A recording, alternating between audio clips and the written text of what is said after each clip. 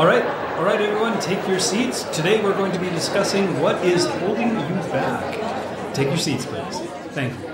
This is the Change Academy podcast, a show where we explore what it takes to create a healthy mindset, sustainable habits, and to create the life you want to live. I'm Brock Armstrong. And I'm Monica Reinagel. Thanks for joining us. You know, some of our goals or objectives are complex. They require us to master a whole range of different skills, and you'll probably be naturally stronger in some areas than others. And sometimes, in order to reach those goals, we will need to tackle things that are challenging to us. But it's not just about forcing yourself to work on the things that are hard for you. In this episode, we want to focus on identifying those areas where you need more support and then seeking out resources that can help. Right. I'm thinking of this episode as assess and conquer. I like it. I would have thrown something in there about doing the things you suck at. Right. I actually heard a neuroscientist once say that in order to keep that, what do they call it, neuroplasticity or that flexibility in your brain, you need to focus on the things that you suck at. And I thought that was a perfect way to put it. A little crass, but it makes sense. Absolutely. But we can make our lives a lot easier by really prioritizing getting good support in those areas so that we're not just bashing our heads against the wall. Yeah. Exactly. Well, before we get further into that topic, we always love to share what folks are working on. And we got this fabulous message from one of our audience members, Barb. And she wrote on our Facebook page, "I wanted to tell you how much I have enjoyed Change Academy." Thank you, Barb. Yeah. All my life, I have thought faster is better. I was always hurrying here and there, rushing through chores. And between the boredom of being housebound this last year and some increasing stiffness from arthritis, I have had to slow down. But wonder of wonders, it has opened a new world of patience while I'm trying to learn new things, not the least of which has been better eating habits. Your recent episode about positive illusions was the capper. Learning can be hard, yet we expect our kids to do it. And that bicycle example is excellent. When it all clicks, it's such a joy. So keep up the good work. Yeah. Nice. Yeah, keep up the good work, you, Barb. All right. You know what? It is definitely possible to make progress by really focusing on the stuff that we're already good at and basically becoming experts at those things. But this is not necessarily an either-or kind of situation. As we talked about in episode, I can't remember what number it was, but it was called Should You Focus on Your Strengths or Weaknesses? We examined how focusing on our strengths can actually allow us to achieve more in a limited arena, albeit, than we can if we're focusing on being good at everything. Of course, we can't. None of us can be good at everything. We can try. But at the same time, as I said before, sometimes the stuff that we're working on is not a simple thing that only requires one narrow skill set. It requires competence in a number of different realms. For example, if you want to be successful in business, well, you're going to need to be good with numbers and with money and good with planning and time management, but you're also going to need to be good with people, whether those are your employees or your customers, good with logistics. You have a lot of different disparate skills that you would have to be good at in order to be successful in business. Yeah. Now, I'm thinking that some people listening might say, oh yeah, but I'll just outsource the stuff that you're not good at. And some people will argue that, only do the stuff you love and hire somebody else to do all the rest. Yeah, there's definitely some validity and some value in hiring people who are better than you at certain kinds of tasks, but that's not always going to necessarily strengthen us or make us more competent or better at it. And sometimes we can actually not hire the right person because of our lack of understanding around a thing. If you, let's say, don't understand finances at all, how do you know how to get a good financial advisor? Exactly. I actually think that there's a lot to be said for really understanding how something is done before you hire someone to do it for you. I think, if nothing else, it makes you a better manager. But, a couple of years ago, I had gotten to the point where I felt like I needed to hire somebody to help me with the accounting and bookkeeping in my business. It had just gotten a little bit too complicated for me. And when I went looking around, I found a firm and they offered two different packages. And one was a done for you package where they just do it all. They just take care of everything. And then there was another one that was a little bit less expensive called Done With You, where they kind of partner with you and you do some and they do some. And I went with the Done With You program really for financial reasons. The Done For You package was just really expensive. But Sure. I'm so glad that I did, because I have, in working with this company, I've learned so much about bookkeeping and business finance and profit and loss statements. And I have so much better understanding of the financial fundamentals of my business than if I had just hired them to do it for me. I'd still be completely dependent on them to tell me how it's going. So I do think that there's some value in digging in and partnering with somebody, getting some support and some instruction in something that you aren't terribly skilled at. Right. There's that old adage of teach a person to fish, and what they feed themselves forever, give a person a fish. I think I got it backwards, but you know the old adage. Yeah, exactly. There's a lot of validity to that you can really get a lot farther and continue to succeed if you really just learn even the basics. So you don't have to become an expert and change you didn't eventually become an accountant at the right. end. I'm You not just- a CPA, but Exactly. I can read a balance sheet. But, sometimes it's not possible to hire somebody to do something for you. So, if my goal is to compete in a triathlon, well, I'm never going to compete in a triathlon, but maybe my goal would be to complete a triathlon. Well, I'm kind of a weak swimmer, but I can't hire somebody else to swim for me, right? I'm going to have to do hire that. me. I'd love to swim for you. Yeah, but then I won't get my ribbon or my Oh, yeah. medal or my cookie or whatever you get when you finish a triathlon. All three sometimes. Yeah.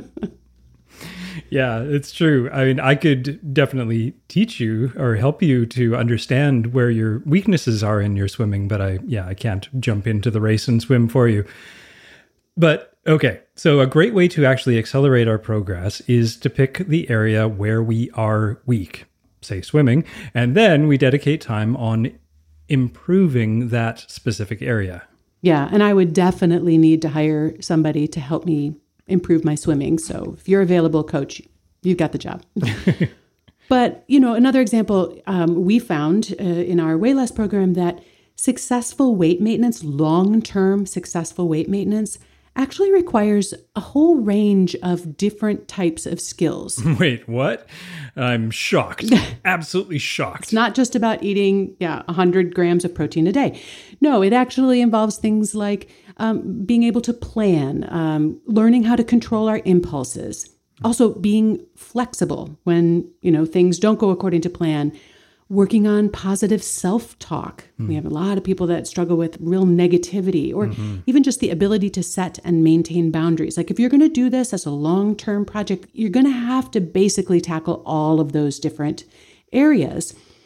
And thinking a little bit about what those skills are that are required to meet whatever objective you're working on and which ones are the most challenging for you can help you be more strategic about what resources you seek out. So Right. I'm not going to hire a running coach to teach me how to swim.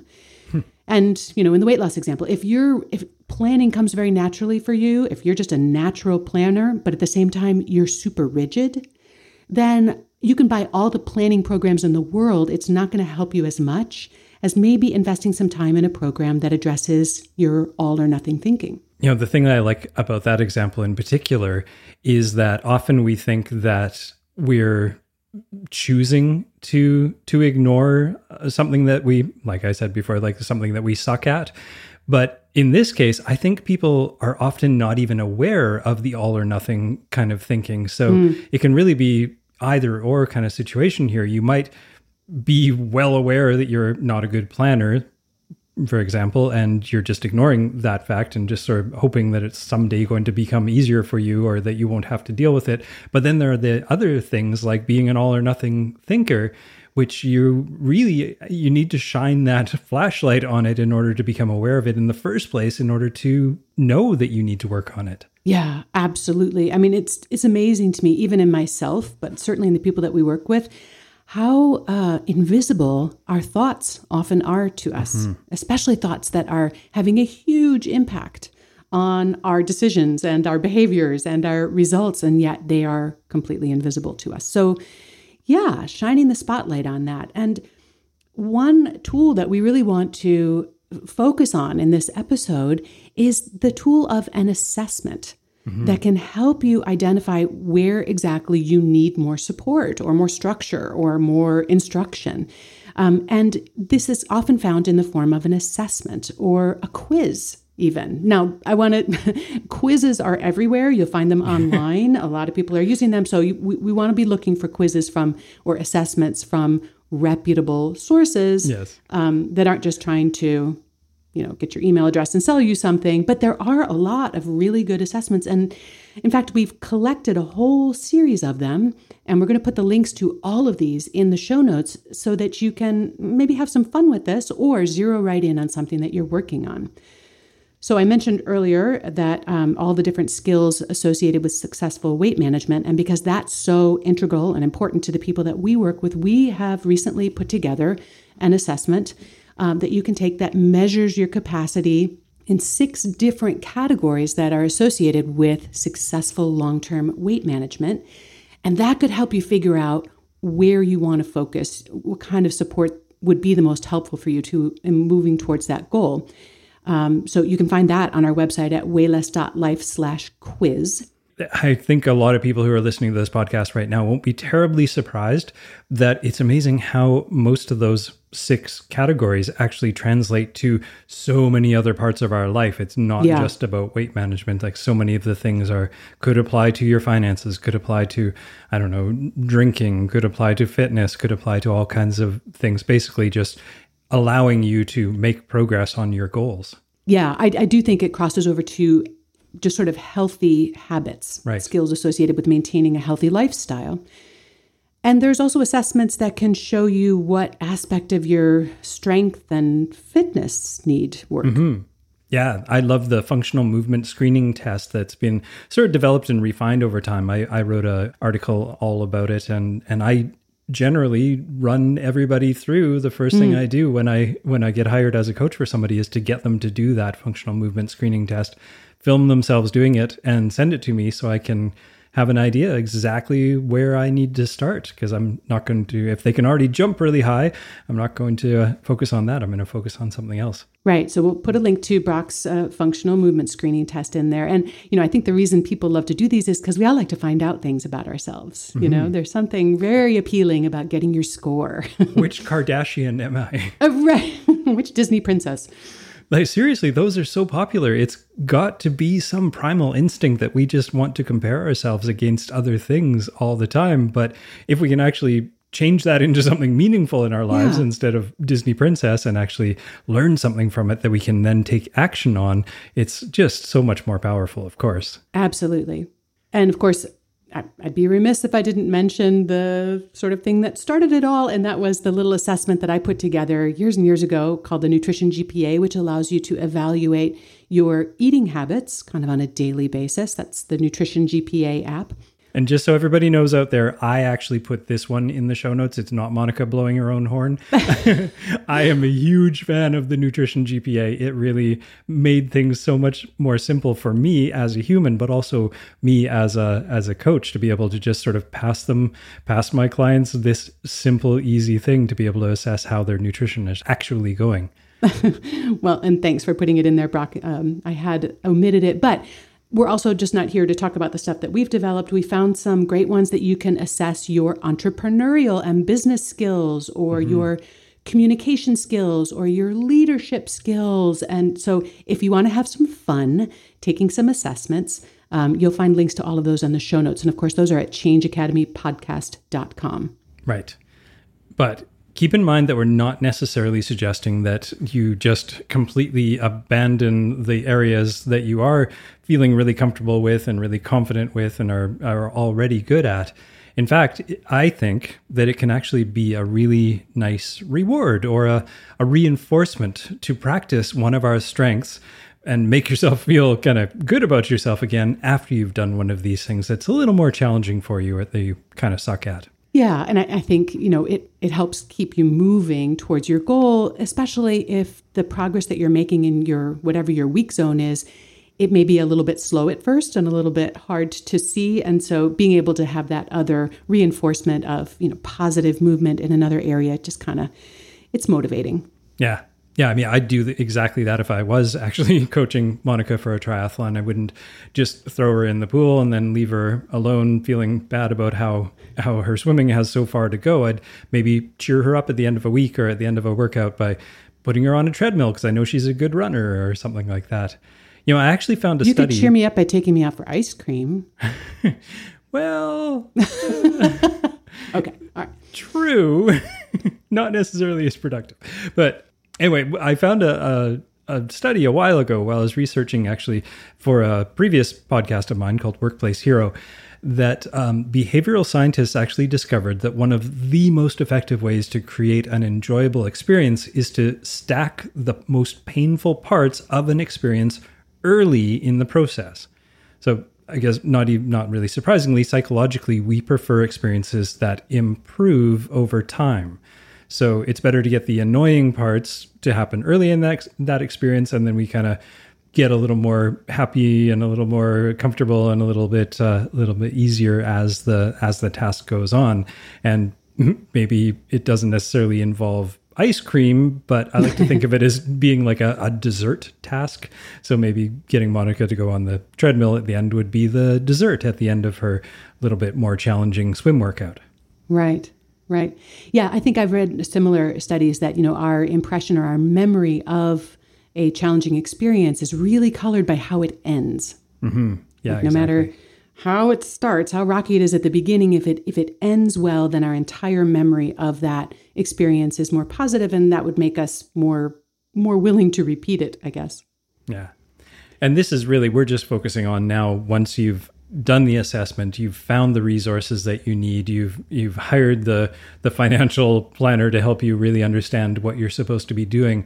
Then sort of now we're talking about the implementation, where if you're feeling like you're not feeling quite as motivated to do the work because it is on a aspect of things that you do kind of suck at, it's this might be make it a little bit easier to keep pressing through. And don't forget, progress itself is such a powerful motivator. Yeah. And closing that gap between our sort of weakest skill and where we want to be, it can really be a powerful way to make progress towards our goal. And, when that goal starts to feel attainable or within reach, I think we're suddenly much more willing to work on it and even more willing to endure some discomfort because our eyes are on the prize.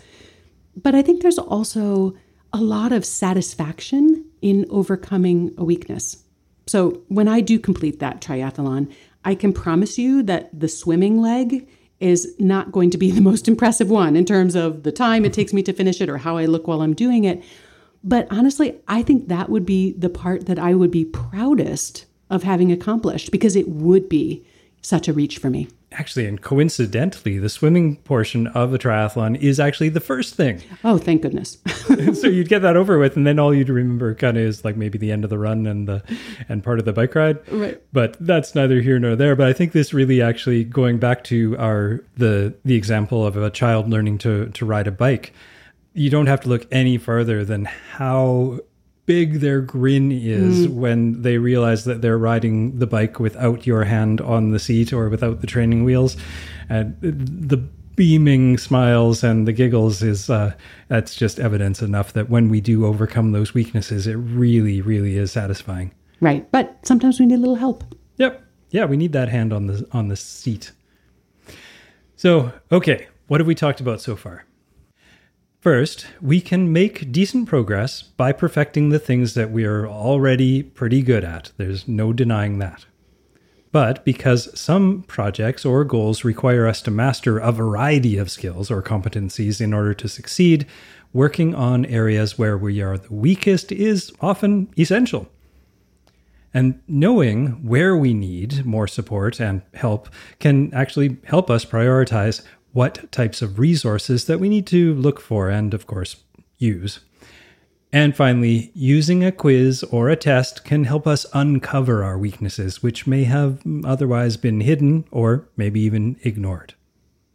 And a final bonus tip, I'm getting good at these bonus tips, is purposely focusing on uncomfortable areas can be made a little more rewarding if you finish it off with a nice dessert task. I think I've coined a new term. A dessert task, yeah. Yeah. You heard it here first, folks. I think. Okay, so our lab experiment is very straightforward, and I don't think it's going to be any surprise to you. No. So step one, whatever your goal or your objective, take some time to research or identify the skills required to reach that goal. Mm-hmm. And then assess your current capacities. What's your weakest link?